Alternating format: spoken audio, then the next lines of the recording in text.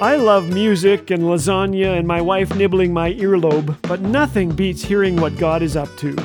The movie Jesus Revolution tells of Greg Laurie, whose mom was divorced 7 times. On his way to school, Greg and classmates passed a house where a pastor's wife prayed that they would find Jesus. One day, Greg heard of the Savior who loved him to death. It blew his mind. He repented, came to Christ, and attended Chuck Smith's church.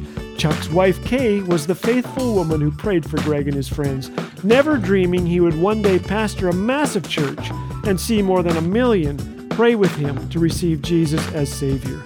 Are you down? Remember what a GAP t-shirt stands for. God answers prayer. This is Laugh Again with Phil Callaway. If you'd like to hear the regular daily program or discover all things Laugh Again, visit us at laughagain.ca. Laugh Again, truth bringing laughter to life.